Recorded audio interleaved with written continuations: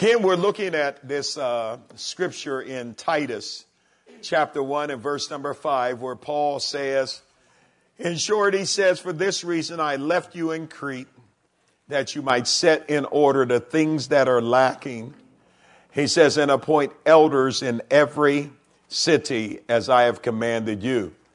I believe that in perpetual leadership, that God never wants to leave a household, a family, a ministry, a church, a home fellowship, or a city without leadership. In our previous session, Pastor John just really explored what it happens to a nation when we have inappropriate leadership.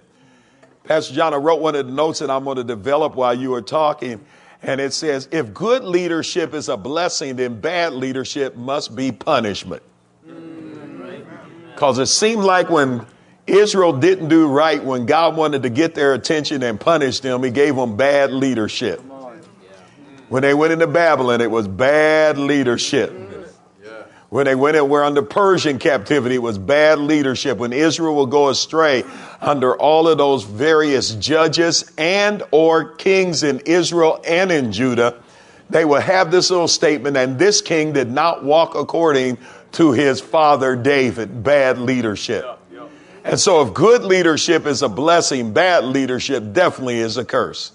And so we want to explore this whole thing of perpetual leadership that God does not want to lead. We already said that when we set in order that leaders need to be solution oriented, that we need to have the capacity to fix some things and set some things in order. Secondly, we said for us to set things in order, we must have oversight authority, insight, be able to look into a thing and do a proper assessment, and then finally foresight, look down the road and see something beyond what we are looking at right now. Thirdly, we said that leadership must be, as in Paul's definition, he says ordain elders, must be mature.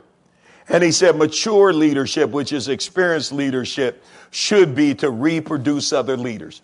You see, reproduction is part of our call. And we read as we close Psalm 71:16, where we see a king saying, Lord, when I'm old and gray-headed, don't forsake me. And don't leave me until I've shown this generation your strength and everyone to come your power. Isn't it interesting that Moses had a Joshua to pour everything into? Isn't it interesting that Elijah had Elisha to pour everything into?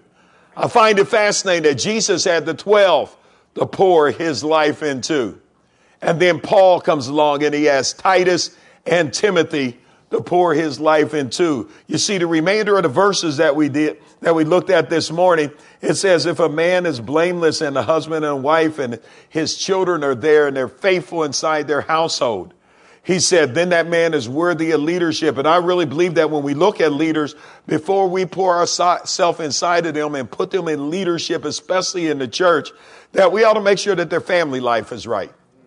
How many people's leadership ability has been questioned because their family life is not right?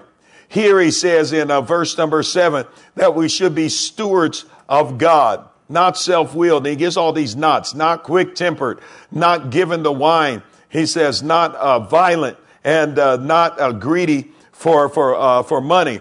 I think when he gives the office of the deacon later on, he's going to say that the deacons can't be given to much wine, but bishops, overseers, he says, not given to wine. In other words, drunkenness should be put out of our lives. We should not be intoxicated by the things of this world. One thing to drink is another thing to be a drunk. Okay, I got one, okay. And friends, that should be it. Because when you and I get intoxicated by the things of this world, all of a sudden, you and I, we lose our balance, we lose our equilibrium, we lose our good judgment. And friends, he said that there should be these personal qualifications. Then he said there should also be some positive qualification. And he said the positive qualifications for this person is that they should be hospitable, that they should be a lover of good things, sober, and then also just, holy, and under self-control.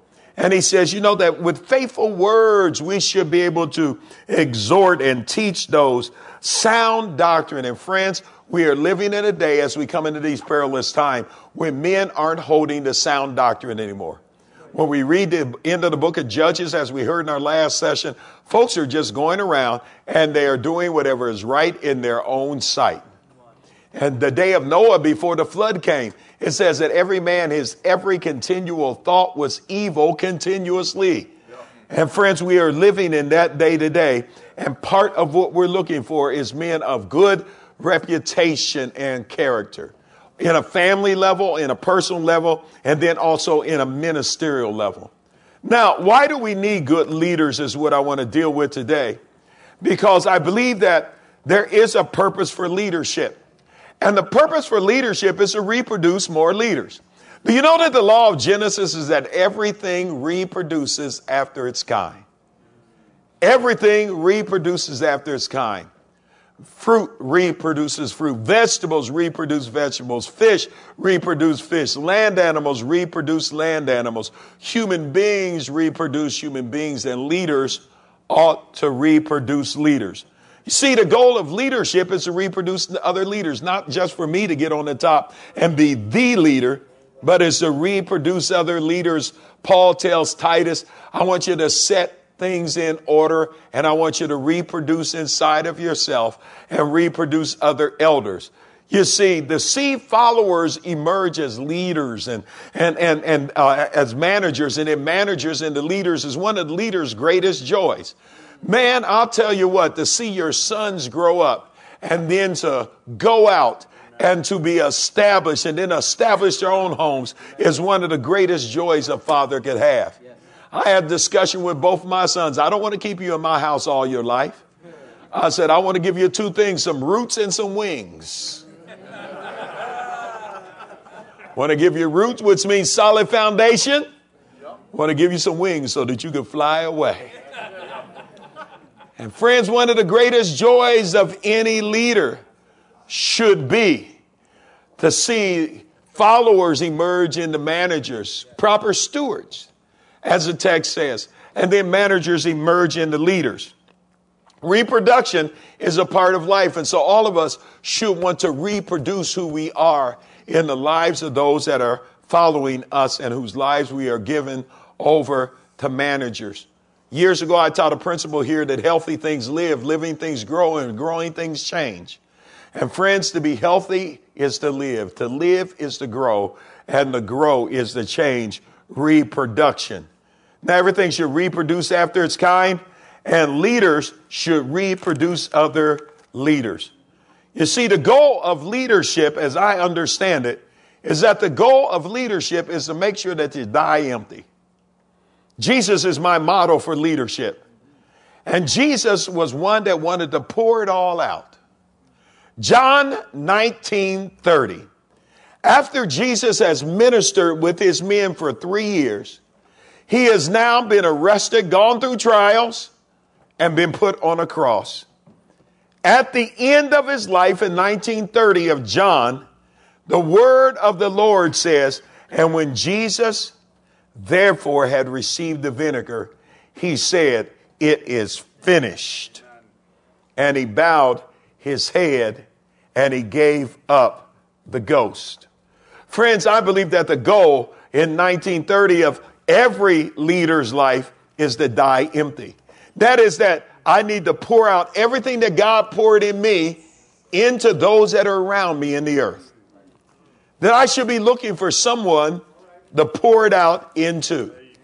Someone that will walk with me and think with me and pray with me and stay with me so that at the end, the earth has a benefit of that grace and of that anointing that has been inside of me that I pour it out into someone else. And at the end, we should be able to say it is finished. See, I should model leadership, and leadership ought to finish well. And part of finishing well is to make sure I gave it all. Finishing strong is what Jesus did. And could you look with me now in the New Testament, 2 Timothy chapter 4 and verse number 6, where Paul is talking to another son. His name is Timothy. We looked at Titus earlier, but this will coincide with that. And Paul, when he comes to the end of his message to Timothy, he says this, I am already being poured out as a drink offering. and the time of my departure is at hand. Notice what Paul says in verse number 7. I have fought a good fight. 2 Timothy chapter 4, verse 7, it says, I've finished my race and I've kept the faith. See, the goal of good leadership is to pour it out and to finish strong.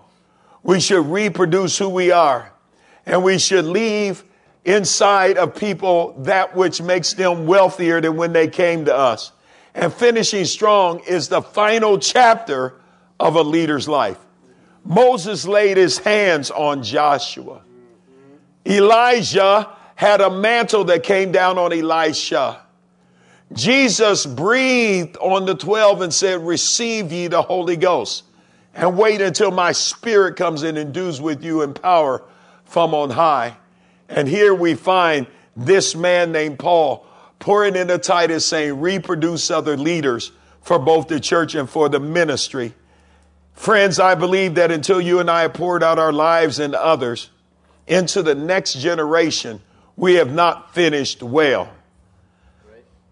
I remember when Veterans Day came last year on November the 11th. My daughter called me up. My daughter's 33, and she said, Dad, what are you doing on Veterans Day? And I said, well, don't have any plans. I'm off that day, gave the office off. And she said, I want to go see your dad's grave. My dad's buried in the military section at Green Lawn Cemetery in our city. He's a veteran of World War II. And I said, this is strange.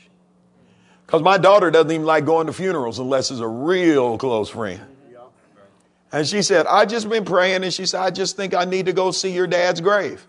And I said, well, you know, he was buried in 1959. She said, do you remember where it is? I said, I know exactly where it is.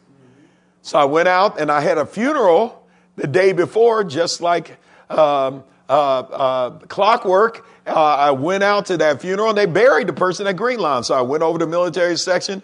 I knew about where it was. They had put one grave on the outside. He was buried on the end. I found a tombstone and called Yolanda up when I got back home. Said, I found his grave. I said, I thought I knew where it was. And I said, I'll take you out there tomorrow. My wife said, what are y'all talking about? And I said, Yolanda wants to go out and see my dad's grave. And she said, I think I'll go with you. Now that's a miracle. Now Yolanda don't like going to funerals. My wife don't like going to cemeteries. Then my youngest son that lives with me, he comes in and he said, what y'all talking about? He said, we're going out to see my dad's grave. He said, I'm going with you. I'm taking my camera. Miracle number 3. 3 miracles in one day. So we're out there in the cemetery and we're looking at dad's grave, and all of a sudden somebody gets a wise idea. Let's clean off his tombstone. So we clean off this tombstone and everything. And now they start taking pictures. And later on, I find out they're posting it up on Facebook. Walking through a cemetery. And I had this thought. I said, man, I said, can I believe that I'm out here with my family looking over dad's grave? Then when we get finished with my dad's grave, my daughter said, who else is buried out here? I said, man, look at all these people buried out there. And she says, no, in our family. I said, your grandmother, my dad's mother, and I said, and my dad's sister's buried out here. She said, let's go find their grave. So we go up to the office that's open, and I tell them we just visited my dad's grave. He was in the veterans section. And they said, did he have a flag on his grave? And I said, no, he didn't. They said, here's a free flag. Go put it on his grave. So go back out there, put the flag on his grave. By then, they're able to go through all the card files. And Grandma and Aunt B, theirs on the computer. Dad died so long ago. It's in the old card file system. Long time. And as we're tromping around out there through these grave plots, because they give you sections and plots. And I'm out there tromping, I'm starting to wonder how much is in this ground. Miles Monroe said in his book, Pursuit of Purpose, that a cemetery in a community is the richest place in that community. Because he said in a cemetery is buried dreams that never got fulfilled. Visions that were never pursued. Books that were never written. Songs that were never published. Instruments that were never created and invented. That's stuff that you think about. Wouldn't it be nice if?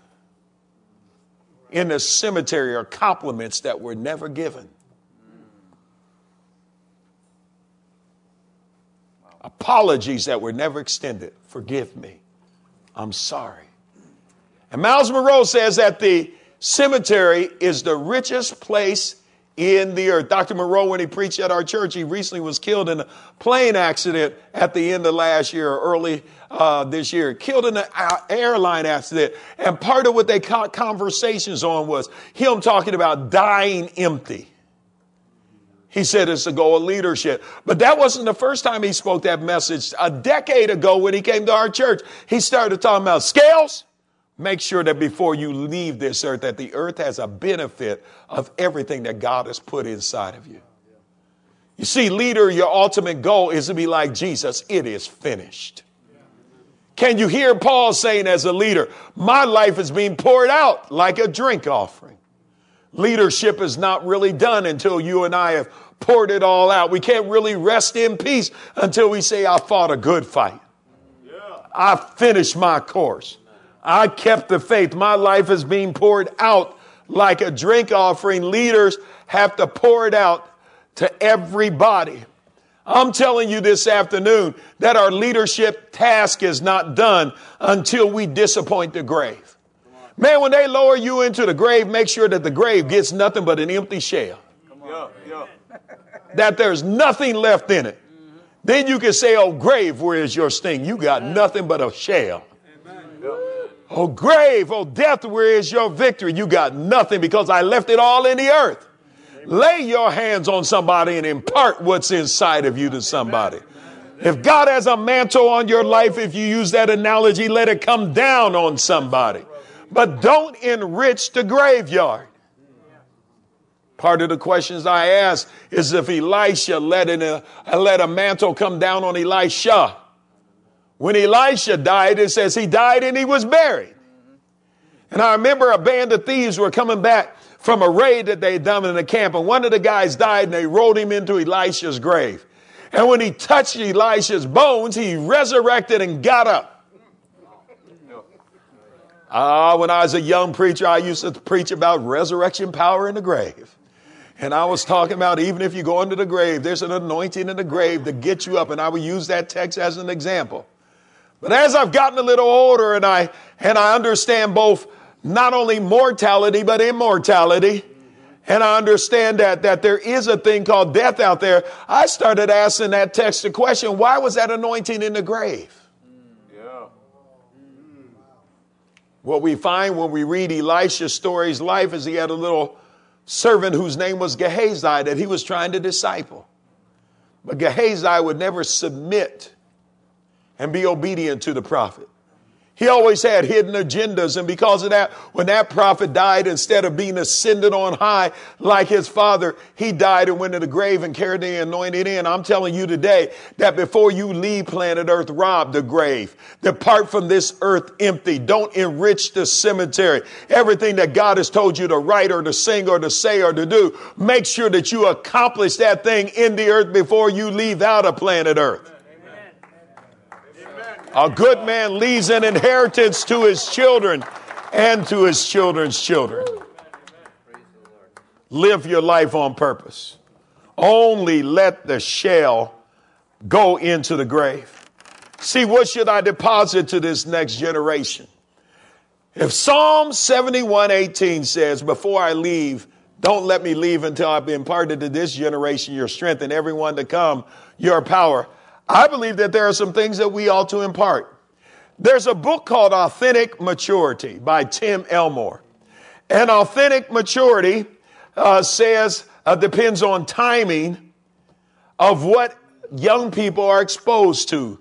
Tim Elmore in his book Authentic and in his book Artificial Maturity says that there's an artificial maturity that can happen to a generation.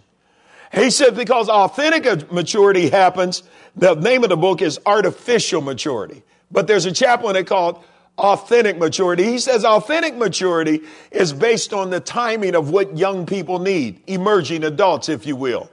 He says that they need to be exposed to certain things and leadership during their growth model. You see, kids mature at different ranks, but kids need to hear certain messages if we're going to have perpetual leadership at specific times. You see, timing is everything to the message we give our sons and our daughters now. For instance, between the time a child is 1 year old and 8 year old, there are 5 messages that we need to impart to them as fathers. 5 messages we need to impart to them between 1 and 8 years old. First of all, we need to make sure our children know you are loved. You are loved. In other words, I'm here to seek your highest good all the time, and I affirm you in love. Second of all, we need to let them know that you are unique. You are unique. Psalm 139 says, you are fearfully and wonderfully made, and marvelous are your works. And this we know right well. You are unique. When God made you, he threw away the mold. He made you so good and so unique. He said, when he finished with you, I ain't going to never do that again. Look at your neighbor and tell him we only need one of you in the earth anyway. Yeah, go ahead and tell him. Yeah, we only need one of you. One of you is more than enough. So the first message they need to receive between 1 and 8 is that you're loved. Second message is that you're unique. Third message they need to receive between 1 and 8 is that you have gifts. I don't care what you do and who you are, God has invested gift inside of you. There's a young man in our church, he's autistic. But this man being autistic, this young man can pick up a saxophone and sit down on the piano and play anything that he hears. Gifted. I was watching 700 Club with Pat Robinson one day. I think it was either Christmas Day or New Year's Day a few years ago. And he had a young man on there that was actually blind and he could not speak, but he could hear. And he was playing this complex Mozart piece. And when he got finished, Pat Robinson started interviewing his parent. And the parent says, we discovered that our child cannot see and our child cannot speak. This child can play anything that he hears. Mozart, which is difficult, complex. And here he was on there just playing all that. He went on to play several other classical tunes and played them with exactness. You are loved. You are unique. You have gifts are the 3 messages that they need to hear. But I said 5. You are safe is the 4th message they need to hear. And our children, our sons and daughters need to know that your home is a safe environment. Nothing's going to happen here on my watch. I'm going to correct you when you're wrong, but I'm also going to protect you when you're right. And even when you're wrong, I'm not going to let anybody seriously damage you. I am here to protect you that you are safe. See, you're loved, you're unique, you have gifts, you are safe. And the 5th message is you are valuable. Amen. See those 5 messages Tim Elmore says in his book, Artificial Maturity. He says those messages need to be not only imparted, but believed and received by our children between ages 1 and 8. Now he says, now if these messages have been established between ages 1 and 8, and if they are maintained, then maturity begins to happen. Because now the child is secure in who they are. Loved, unique, gifted, safe, and valuable. Loved, unique, gifted, safe, and you are valuable. You are valuable. You have worth. You have worth. And when those messages are embraced and received, then the child is stabilized. But listen to me closely. Once those messages are received, you're loved, unique, gifted, safe, valuable. Then at age 10 to age 18, that message must change. Because maturity just does not come with those positive affirmations. We have to deal with some of the tougher places in our journey in the wilderness. See, the rites of passage occur when emerging adults receive and embrace some other messages.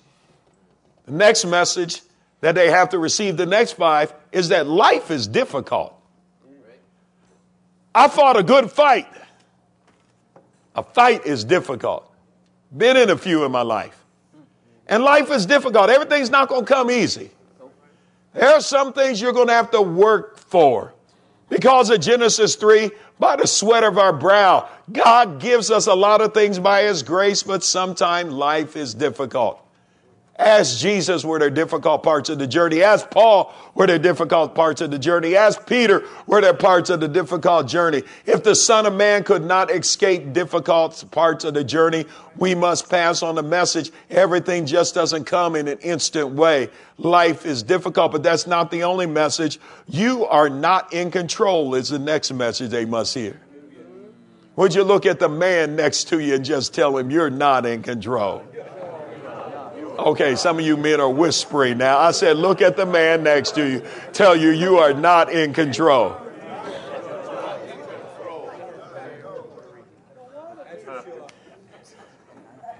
So I told you this morning, if you're married, sleep on your wife's side of the bed when you go home. Several brothers told me they're going to do that tonight.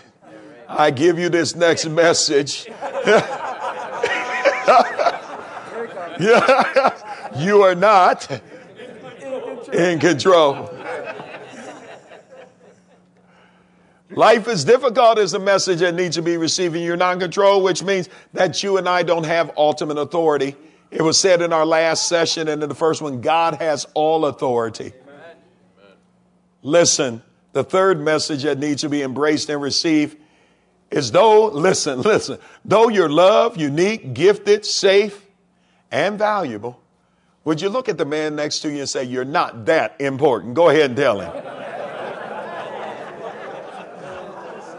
Oh, yeah, brother. Oh, man, for real? I was teaching this to some emerging adults in a church one time. This one girl said, what? I'm not? And I said, no, you're not that important. I know you're loved, you're gifted, you're safe, you're unique, you're valuable, but you're not that important. Listen, there's 6 billion people on this earth. And friends, sometimes we can exalt ourselves more highly than we ought to think.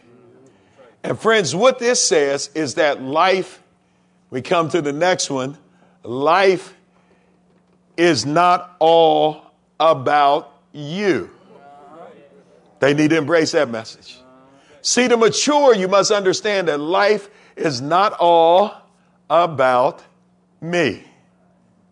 Would you look at the man next to you and say, life is not all about you.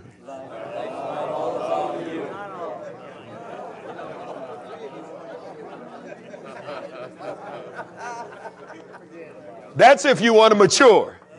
Because mature people have to think about more than themselves. You never become a husband and a father and a good community citizen in the kingdom of God and in our natural community until we recognize life is not all about me, but I have to think about the common good. Do you know that even spiritual gifts are given for the common good? The prophet with all. The prophet with all for the common good. And I think that it's important for us to understand that it's not all about me, it's about we. When you get married, you have to go from me to we, from mine to ours. You have to share everything.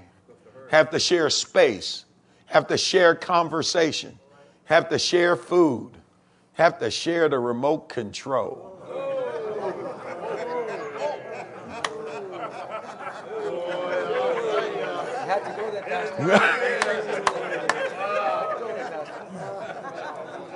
Somebody in the back of the room yell, ouch.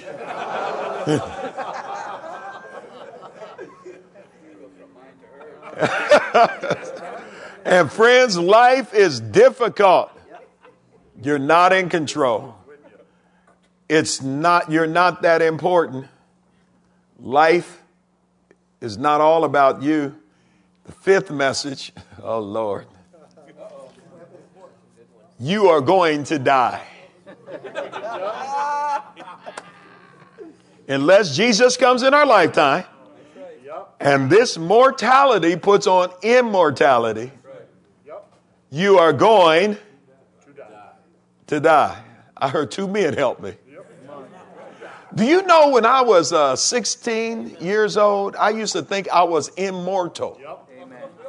Now listen, somebody that's mortal, they can die, they will die, and they're subject to death. Mortal. That's the definition of mortal. Can die, will die, subject to death. When you are immortal, you cannot die, you will not die, you're not subject to death. That's immortal. I used to watch this movie. It was one of my favorites. Y'all pray for me. It's called The Highlander.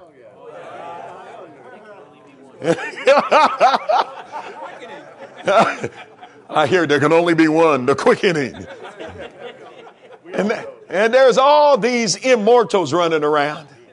And the only way that they could be released to mortality was somebody to take a sword and chop their head off. Pray for me. I like it.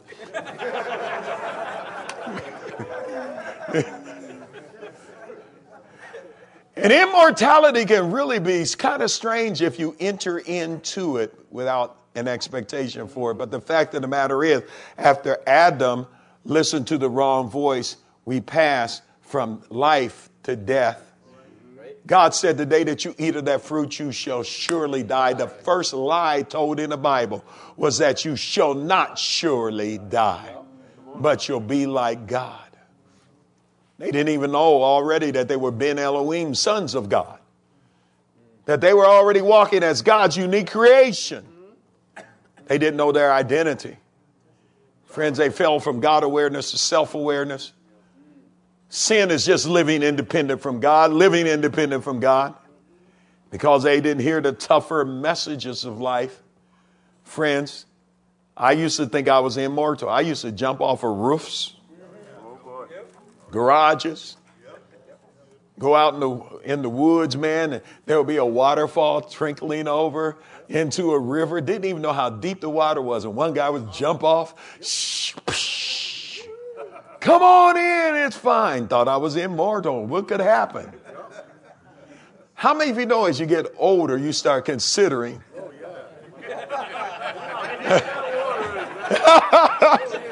how much water's in there? And is there another way down? And I'll just go back the other way. I'll see y'all back at the camp.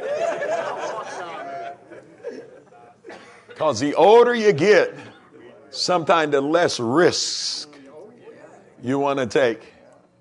Because we understand our mortality. And friends, if you and I want to mature, we have to listen and we have to embrace some of the tougher messages of life. But we're not in those messages. Here's the good news. You're not in those messages by yourself. Though life is difficult, I can still do all things through Christ who strengthens me. That's where the tension comes in. That's where the tension comes in.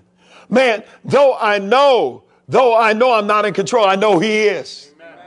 He is the King of Kings, the Lord of Lords. He has ultimate authority. All power is given unto Him in heaven and in earth. See, my tough questions are answered in Him. Though I am not that important, I am a son of God. Behold, what manner of love the Father has bestowed upon me, says 1 John 3, that I should be called a son of God. Therefore the world knows me not because it knew Him not. Beloved, 1 John 3:2 says, now you are the sons of God, and it doth not yet appear what you shall be. But we know when He shall appear, we shall be like Him. For we shall see Him as He is. For as He is, so are we in the earth, John says. Though I know I'm going to die, I know death is swallowed up in victory. Listen, I'm in a win-win situation. If I go into the grave, He said, I'm going to get you up out of the grave, because the dead in Christ shall rise first. If I'm alive and well at His coming, then in a moment, in a twinkling of an eye, blink your eye, this mortal shall put on immortality. This corruption shall put on incorruption. This natural body will put on a spiritual body. And friends, I'm in a win-win. I can't lose.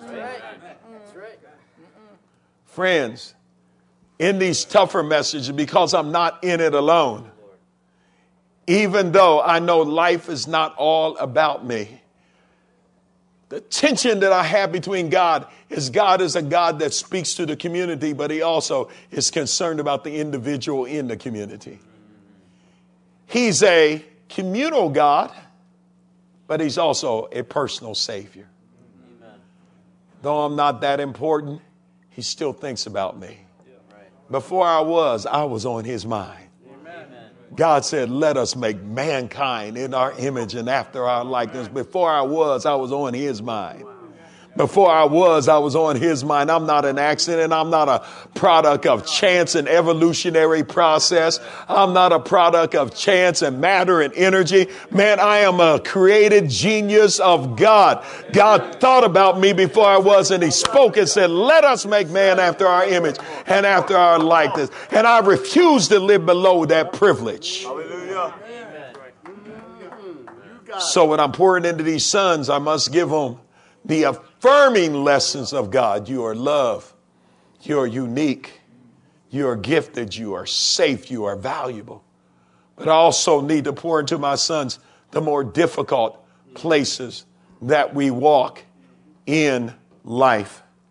You see, when these lessons are poured into one of those that are coming to us, then they become the better for it. And so do we. You see, when these lessons are poured into those that we love and these relational matters are stretched and believe, God is glorified in our life. If you go back to Titus now, in the book of Titus and in Timothy, he talks about fighting a good fight, finish the course, and keeping the faith.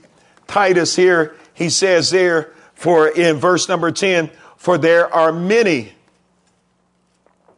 insubordinate, both idle talkers, deceivers, especially those of the circumcisions, whose mouths must be stopped, and who subvert the whole household, teaching things that they ought not, for the sake of dishonest gain. And then he gives the testimony of the Cretians, for they are always liars, verse 12, always beasts, and they are also lazy gluttons. He says, this is a testimony is true. Therefore, rebuke them sharply, that they may be sound in their faith, not giving heed to Jewish fables and the commandments of man, and turn from the truth. See, perpetual leader wants to see people sound in their faith and sound in the truth. And friends, we live in America today where soundness of truth is now fading away. Let me tell you something about the landscape that we're getting ready to face in our nation and that people are facing globally. There's a time when America loved the church of the Lord Jesus Christ. But now America has passed their love and their romance with the church of the Lord Jesus Christ. We're now living in a place, in a time where America used to love us and accept us, now they have moved to tolerate us. And in certain pockets, they even ignore us and even attack us.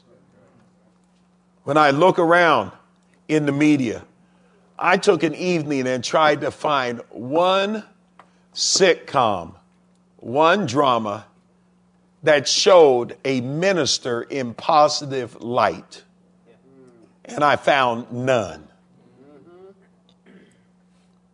We are the brunt of jokes, the focus of sarcasm, and even in public media and in news, we are seen as unlearned, not educated, because we do not embrace the current way that our nation is going.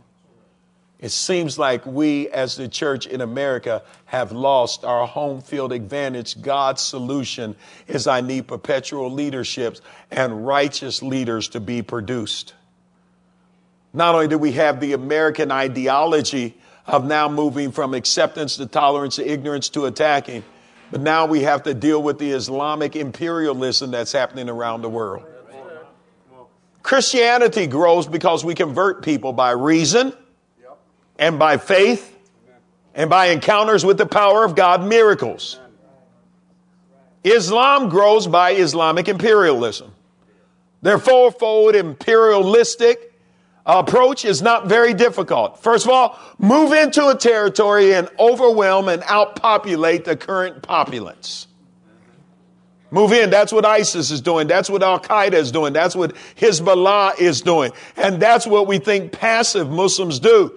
Our community in Columbus, Ohio has the second largest Somali community in the United States. Minnesota is one. It goes back and forth between Columbus and Minnesota. And the first thing that the Muslims do when they come into an area is overpopulate. Americans are having about 1.2 children a year. Most Muslim countries are having 3 to 6 children a year. Move in, overpopulate everything.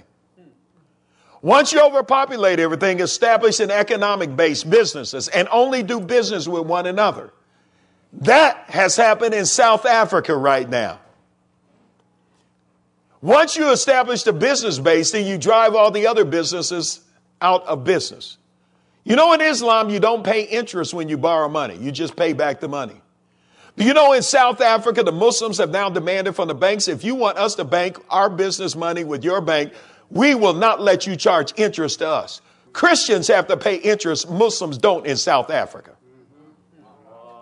With banks. Why? We've overpopulated. We own our own businesses. And now we establish an economic base. Once you establish the economic base, you get political influence. First by lobbying. Secondly, by public policy. Thirdly, by election. Lobbying, influencing current politicians and governmental workers. Secondly, by not only that public policy change, and then thirdly, by election. That is starting to take place. Public policy in America now. And I have people that work at Columbus International Airport. When prayer time comes for a Muslim, he could go to the prayer chapel and pray. Multiple times during the day, Christians can't take off and pray. Muslims can take off and go to prayer at Ramadan. Christians can't take off Easter, Pentecost, and Tabernacles. On our watch, as men, overpopulate, establish the economic base, establish the political base. Third or fourth level of Islamic dominance is now dominate everything. When I was in Malaysia, either you convert or you die. Or third option, you can live as a slave in our country. Convert, die, live as a slave. Pay taxes, pay interest, and live as an underprivileged citizen.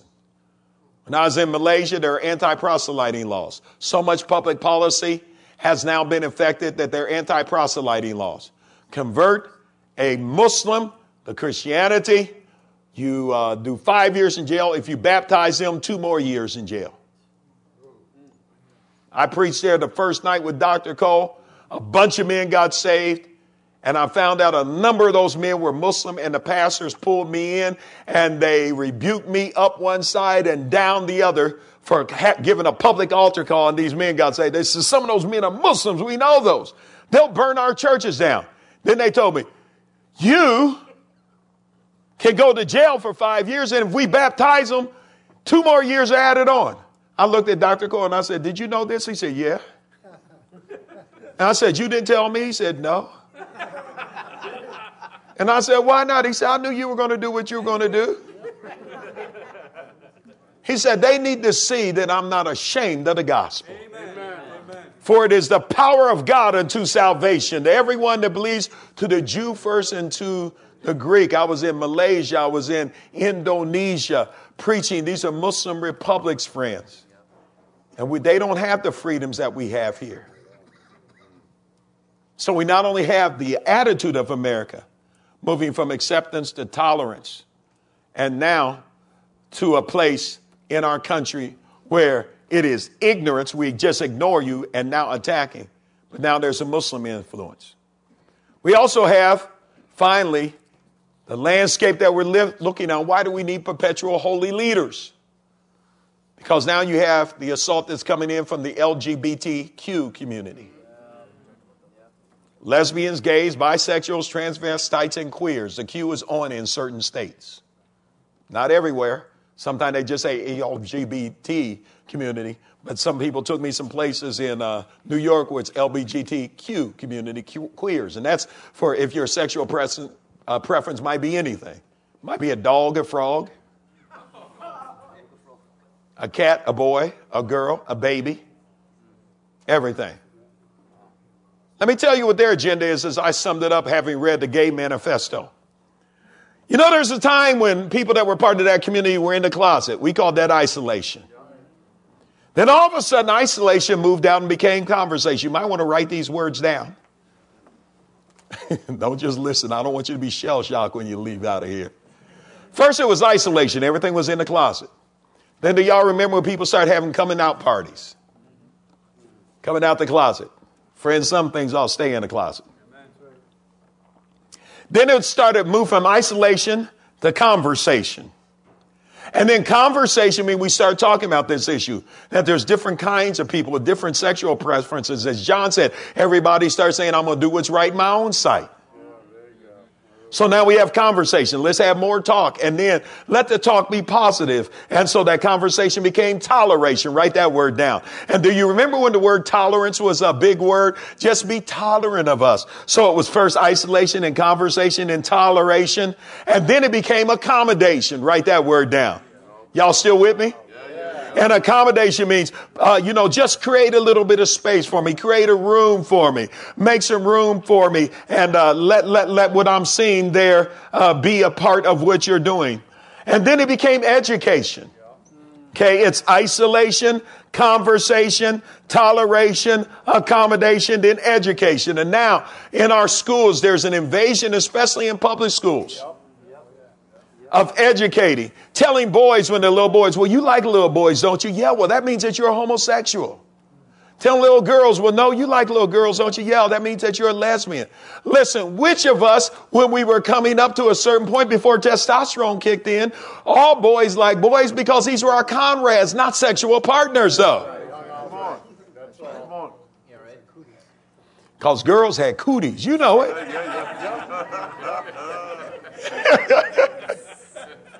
Then once testosterone kicks in, then all of a sudden you don't mind those cooties, eh? Make room for us. Make room for us. And then you know what? Education begins to say that this is normal. It's okay.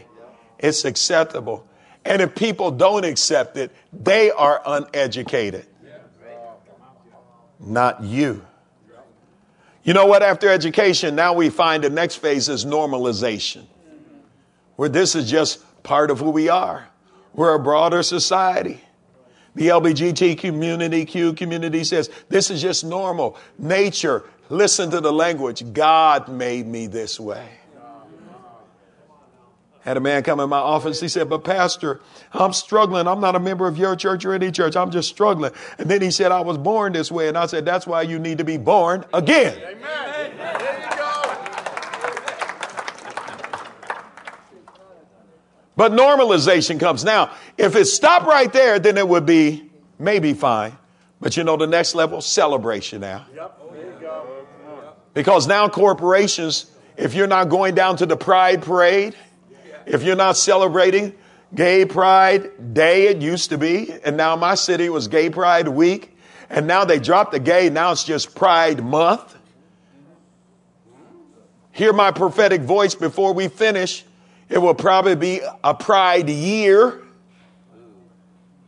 And it won't surprise me if we don't stand up and say something and establish our voice and our standard. It will be a decade of pride. And that's called celebration. And woe be to you if you work for a corporation. And we are going to identify with what now is being called an oppressed people. And we're going to have a table at the Pride Parade. And if you don't participate, you will be marginalized or ostracized. And that's not happening from the government. It's happening in the marketplace now. Celebration then moves into politicization. And politicization happens when politics now begins to exert public policy to that end. Indiana said that they had a vote and they're going to have policy that Christian businesses don't have to entertain same-sex marriages because it offends their values. And now certain conventions said, since Indiana passed that, we're not going to bring our convention that way. It's been politicized. So we've moved from isolation to conversation to toleration, to accommodation to education to normalization to celebration to politicization.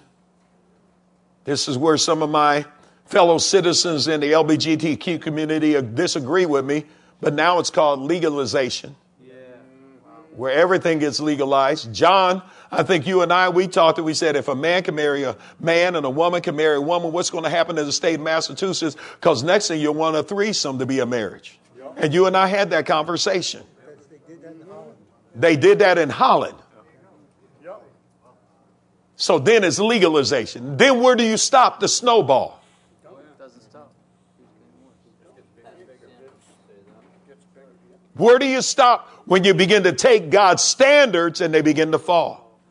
Legalization, then, once that happened and you have the government behind you, now you can begin to experience domination, which is the next one.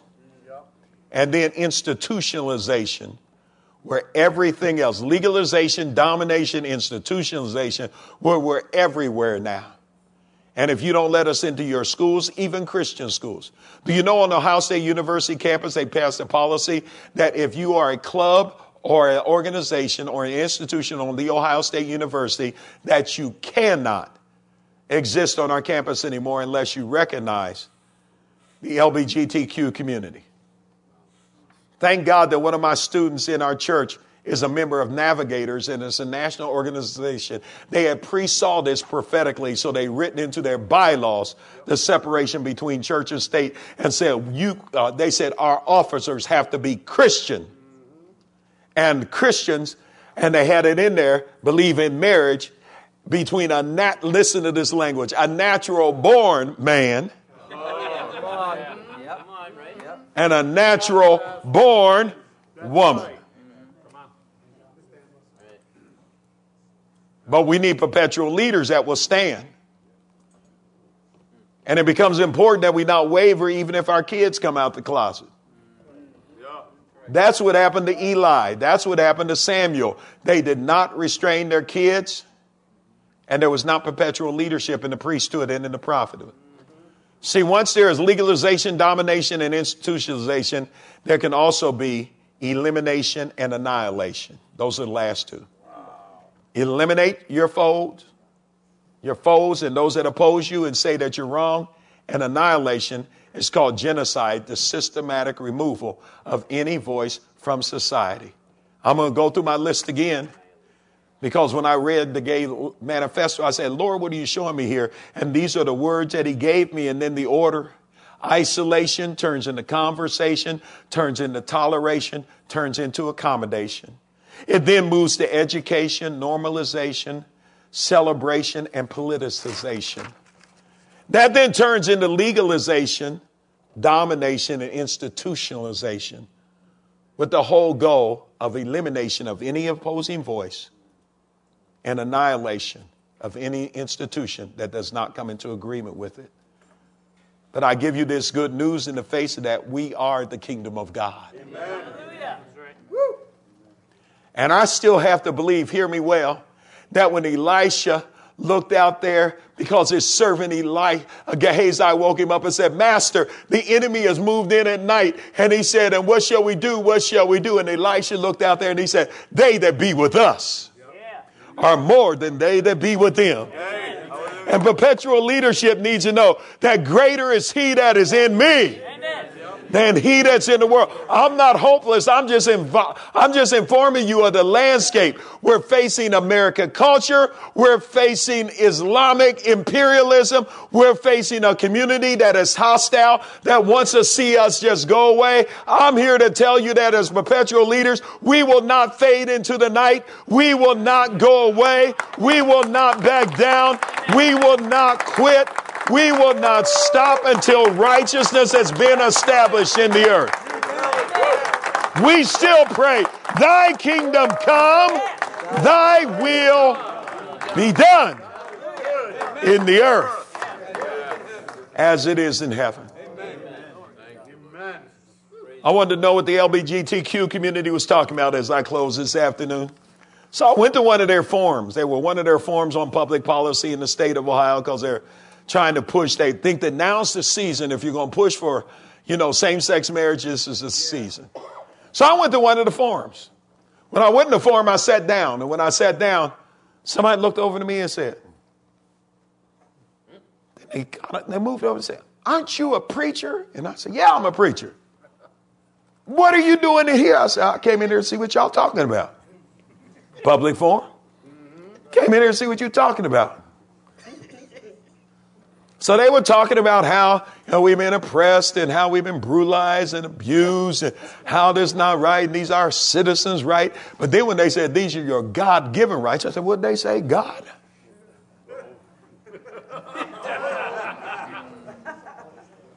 And I know there's a difference between American public policy and God's standard. Amen. So then they opened up the microphone. The lady said, before I take any questions, because she saw me moving, she said, we will not tolerate any homophobic conversation. She says, because we don't need any kind of slanderous homophobic talk. And she looked directly at me. And I got up and I said, I just like to ask one question, but I'd like to make a statement. I said, here's my question. And I asked a question that I needed to ask. I said, and here's my statement. And I said, first of all, I want you to know my statement is I'm not homophobic. I said, a phobia is a fear. And then I made this statement. I said, I'm going to get ghetto on you right now. I ain't scared of none of y'all up in here. Now let me talk English again. I said, I ain't scared of you. A phobia is a fear, and I'm not scared. And none of y'all up in here. I said, I just don't agree. The original mandate of God for mankind, male and female, is to be fruitful. Amen. Well, that's it. Well, two men cannot produce anything. Two women can't produce anything. I said, I don't agree. And I said, so why is it that you denigrate and you talk down to everyone that disagrees with your viewpoint? I said, I'm not against the conversation. I said, I just don't agree with your conclusion. Because marriage is a holy institution established by God, says Malachi. When men were divorcing their wives, he says, you have come against his holy institution. And Paul tells Titus in the beginning of the qualifications that your marriage must be intact. And Paul's understanding of marriage is a man and a woman. And when someone attacks marriage, they attack the holy institution of God, men, which means his holiness is under question now. And also his creative genius. Because in the beginning, he made them male and female. We need perpetual leadership. That's right. This is not hate speech. It's to inform. This is not homophobic talk. I'm not afraid of anybody. It is to bring us an awareness of the landscape that we're out there. But friends, God still calls us as men to perpetual leadership, even in perilous times. I believe it's going to heat up a little while in America for us. Some of us, the line is going to be drawn on which side are you going to stand. I think that you and I need to make that decision starting now. Because there's going to become increasing pressure to move off the standard of God. Some of that pressure will be from your own household, said Jesus in the last days. Your enemies will be those of your own house. I have people in our church that are struggling because their daughter or their son has come out now. And they said, what should I do? I said, you cannot change your biblical view.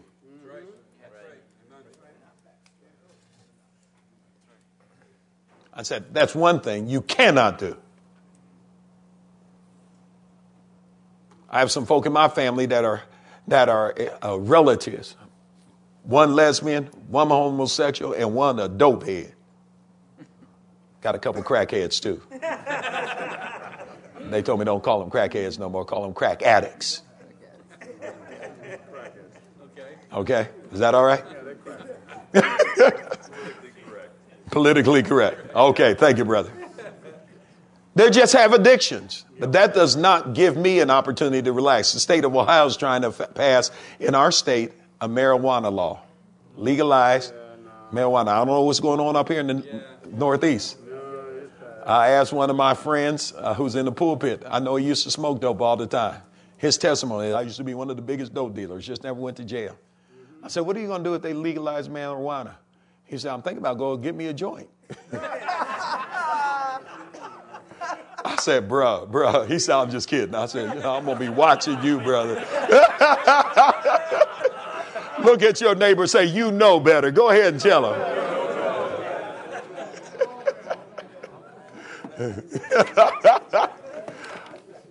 I said, we cannot change our stand because things become legalized. Or even if it becomes part of our house. I want to pray for us as men in this session because I know that us drawing our line and fighting a good fight, listen to me, finishing the course and keeping the faith is going to be challenged in this next 5 years like never before. It's going to be challenged by American culture. It's going to be challenged by this Islamic imperialism. It's going to be challenged by a community that many of us have ignored and never even saw coming to the political stand that they are in today. We're going to be challenged, men. But if we're going to be challenged, let there be last man standing. Amen. And if you want to be one of the last men standing, stand up on your feet right now. Go ahead. Go ahead.